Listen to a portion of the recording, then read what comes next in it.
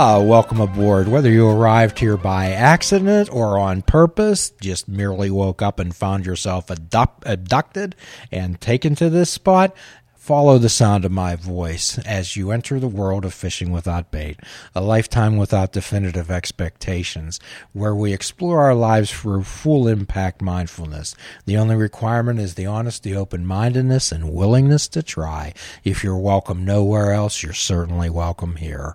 I'm Jim Ellermeyer. I'm a behavioral health therapist, and as always, behind the mic is Mr. Mike himself, my good friend, co-host and co-producer of this program. And as we often promise, we offer an eclectic series of guests. And today I'm joined by a young lady who appeared on our 100th celebration podcast, Dr. Stephanie Hackett.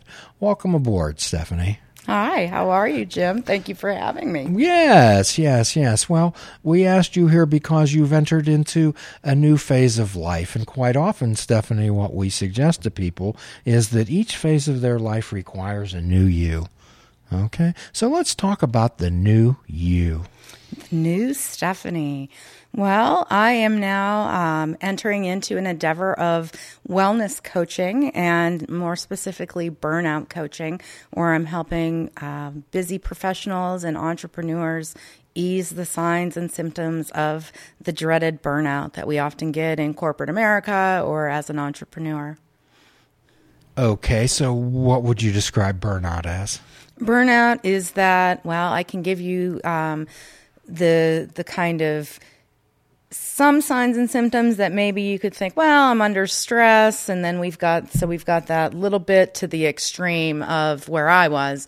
So maybe you have a little bit of stress or anxiety when you go to the office, or maybe you get the butterflies in your stomach and you're just starting to kind of think, is this really what's making me happy?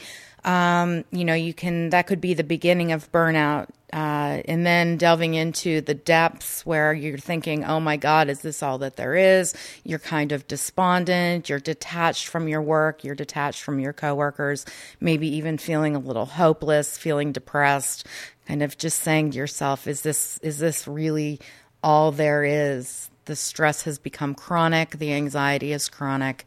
And, just kind of feel like you're hitting bottom with no way out. Well said.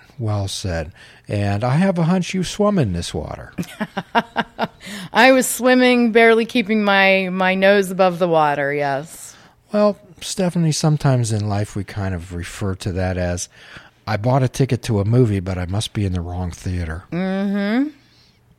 As this isn't what I signed up for. This isn't what I signed up for, exactly. So how do you help people, first of all, be aware of that?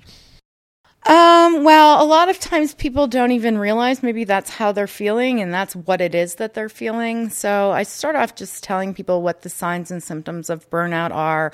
Maybe presenting some problems that they may have, and people are eventually going, oh, that sounds like me, or that's really hitting a chord with me. And then they start following me a little bit and see that I'm really talking about a lot of the different signs and symptoms of burnout, and they're realizing that, what I'm saying is really resonating with them. And then, to really teach people then how to get out of to recognize and be self-aware enough to recognize when you're being triggered and when your signs and symptoms are being exacerbated, and then teach them the tools and techniques to then counteract that. So we often suggest to people that they stay in situations not because they're comfortable, because they're familiar. Oh, yeah. A lot of people are afraid of change. Absolutely. And what I like to say about change is you will kind of stay in the place that you are until the pain of staying where you are is greater than the pain of moving forward and changing. Well, one of the Joker quotes is that if you don't like where you're at, move, you're not a tree. No. Okay, those are words, but actually helping somebody do that is a totally different type of story. So we're talking about acceptance. What you're talking about is, it sounds like people would come to you and maybe say, man, and again, I speak 12-step lingo constantly, and everybody out there knows that, the restless, irritable, and discontent feeling. Absolutely. Yeah. So describe to me what restless, irritable, and discontent is for you. Oh, for me now, or for me when I was when you were restless, irritable, and discontent? When I was restless, irritable, and discontent. Well, for me, I still tend to get irritable, maybe a little too often. It's just kind of an almost like underlying, almost like a little insect or something that's just kind of underneath the surface, and you just want to like scratch it and let it out. That's kind of that restlessness and irritability that I get sometimes. But honestly, with some of the meditation and kind of practices that I've been on course with lately, I don't get restless, irritable, and discontent too often. Cool. So I liked your descriptor about the insect, and sometimes I refer to it as when the world feels like you're rubbing against sandpaper. Yep. So when people come to you and they say that, tell me your next steps. Well, we kind of get, I like to take a future kind of outcome-oriented approach to change. So we don't look at why are you feeling that way, what happened. It's really taking that future-oriented approach to say, where would you like to be? How do you want to feel? How would you rather feel? What will get you moving toward feeling that way, as opposed to, kind of not really focusing on what happened or what caused it, but just focusing on moving forward. Well, it sounds like what you're suggesting is, hey, we know what didn't work. Yep. We don't need to rehash that. Yep, absolutely. So in the 12-step world, what we often say is, we don't care what you've done. What we care is what you're going to do about it. Yep. So when somebody comes to you and they say, I'm stuck, what can you do for me? Well, I'm not going to do anything for you. You have to do the work yourself. Isn't that amazing? I can definitely provide information. Okay. And accountability and support, but inevitably it's the client that has to do the work. So you just can't make everything all right at once? No, it's a journey. Your magic wand doesn't work? No, the batteries have gone dead. So unfortunately, that's what people expect. We live in a society, in a world where we're constantly bombarded with sights, sounds, and images about what we're supposed to be, and that we're not supposed to experience any discomfort at all. Well, yeah, I definitely believe that that's what we're fed in the media and magazines and, everywhere, television, everywhere we look. But change doesn't happen in the comfort zone. The good stuff doesn't happen in the comfort zone. Say more about that comfort zone. Oh, well, we all like that comfort zone. It's that warm, fuzzy blanket that we have wrapped around us that makes us feel like, we're nice and safe and secure, and we don't need to move. We don't need to make any changes because everything's just nice and familiar and feels nice and safe. And change is something different. Change can be scary because you don't know what's coming up next. Change is very scary because of the unexpectedness of it, I think. Unexpectedness of it. Yeah. That's great. So sometimes we refer to that comfort zone. Sometimes we refer to people as a balloon with an infinite capacity for expansion. And sometimes our job, Stephanie, is to get people frustrated enough so they inflate enough to get against that bonds, that barriers of that comfort zone. So sometimes what we do is help people label and identify what it's not a comfort zone, actually what it is a prison. So we get people frustrated enough, and I often tell people I'm not running the friendship club. You came to me to help you help yourself get well, and sometimes that's not sitting here and holding your hand and being your friend. Right, absolutely.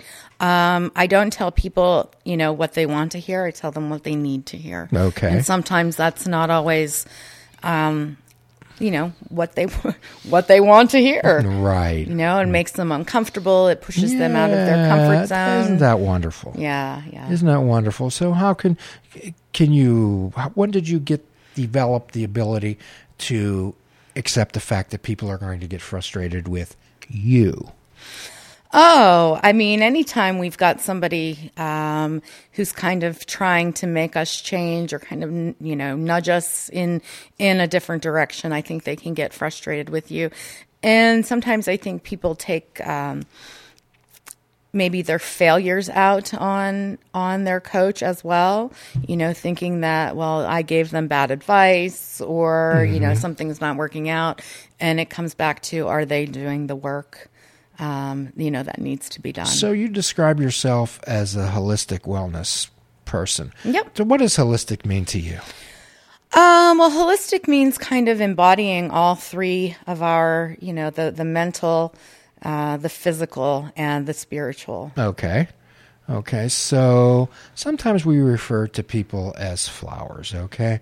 So what are the three things that it takes a flower to bloom? Well, we need some water, we need some sunshine, and some food. Planted in good soil, right? Mm-hmm. So, and again, I keep going back to the 12-step world, and what we refer to, the water, is taking care of your physical self, and that's something I'm sure that you're well aware of. And then what we talk about is the sun. We talk, again, 12-step terms, we talk about the sunlight of the spirit, of some type of a spiritual connection with something, whatever that might be. And then when we talk about the environment, we talk about the people, places, and things that you surround yourself with that help you grow or not grow. Mm-hmm. So if you if you take a beautiful blooming flower and transplant it into a sandbox, what happens? Well, it's probably going to die. It's going to wither and die, right? However, some people don't understand that they're sitting in a sandbox. So how do you gently nudge people toward maybe recognizing that? It's a lot of just asking some powerful questions, getting them to really delve deep into, kind of the inside of themselves. Yeah. So asking things like, well, how do you feel about this? Or posing a scenario or a metaphor and saying, how does that resonate with you? Yeah. And getting them to really explore kind of the inner workings of their mind, explore their feelings. It's amazing the number of people who don't really, who aren't connected to their feelings, who aren't really that self-aware. Say more about that. Well, I always thought everyone was pretty self-aware because I am. And I've realized through my market research and working with clients that not everybody is that self-aware. So I try to take people through some exercises where, we talk about feelings, we talk about things that trigger our emotions, and we talk about just different ways to kind of take care of ourselves. And Yeah, so labeling and identifying thoughts and feelings is incredibly important. My guess is, and my hunch is, that you also ask people to take ownership of themselves and understand that most of the problems in people's lives are of their own making. That's where accountability comes into play. Absolutely. Yeah. Absolutely. Mm-hmm. So accountability is a huge part of it. And I don't want everyone out there to think that Stephanie and I are sitting on top of this high mountain surrounded by blinding white light telling the rest of the world how to run their lives, okay? I'm sure that both Stephanie and I paint ourselves with the same brush, okay? We swim in that water. I was sharing with Stephanie earlier. Someone had contacted me and said, Jim, how are you? And I said, well, if I would take most of the suggestions that I give to my patients, I'd probably be doing a lot better. Well, I have been trying to follow the words that I preach and, walk my talk. I put out a 28-day challenge to my followers and said, I'm going to quit smoking. What are you going to quit or start? And join me for this 28-day journey. Yeah. And I'm happy to say that I have had more smoke-free days than smoke days, which is great when we have others committed with us. Yeah, it's been a wonderful journey. I'm getting to know these women, that we've met just through Facebook online and forming a community and supporting each other. Isn't that great? Yeah, it's been really nice. And it's nice to have that accountability, knowing that I have to out myself if I have a cigarette. You know, It's hard to suggest something to somebody if you hadn't done it yourself. Yeah. How could I possibly suggest skydiving to somebody if I've never done it? Yeah. Good for you. Good for Thanks, you. Jim. That's so you're putting yourself out there. Mm-hmm. Okay, wonderful. Okay, so let's talk about this wellness aspect. What do you start off with? Well, I really like to start people off with, because we know that they're coming to me because they have some kind of problem and they're looking for some kind of change in their life. Right? Something is not, they're not content with something and they need to change, whether they know it's their job, maybe it's their weight, maybe it's their, their frame of mind. They realize they've got the wrong frame of mind. So we come to a decision of, what is your goal? What do you want to change? I go through very in-depth with goal setting and helping people set goals, determine what goals are achievable. I like that word. Yeah, coming up with action plans and really delving deep into what is your why. What is the why, the big reason behind your behavior change? So how do you suggest to people that some goal or two may be unrealistic? Well, I like to not necessarily tell somebody that their goal is unrealistic, but really kind of reframe it into how can we break it down into more actionable goals for things that I like to have people break down their goals so that they have small successes and frequent successes. So, if you want to be a gymnastics instructor, but you've never actually done a cartwheel, you're not going to just in 6 months probably become a U.S. Olympic, gymnastics coach. You're going to have to go through some baby steps along the way. So we can take that large, seemingly impossible goal and break it into things that are a lot more manageable and shorter time frames, so that you're getting some successes along the way. I like that term, reframing. So you ask them to put it in a different light. And one of the things that we attempt to do is point out blind spots to people. Mm-hmm. So it's one thing to say hula hoop because it's good for you. It's another thing to say hula hoop because it's good for you, as evidenced by, and here's the reasons that, here's the benefits that you will achieve. Yeah. So, and that, you just can't make those up. Or you can. Please check out our website at fishingwithoutbait.com, where you can listen to the show, comment on our discussions, and find out where you can subscribe to our podcast. If you're interested in flying the colors of Fishing Without Bait, click the shop icon on our website. We have clothing, mugs, cell phone cases, and so much more. Show the world that you fish without bait. This show is a member of the Sorgatron Media Podcast Network. Find out more at sorgatronmedia.com.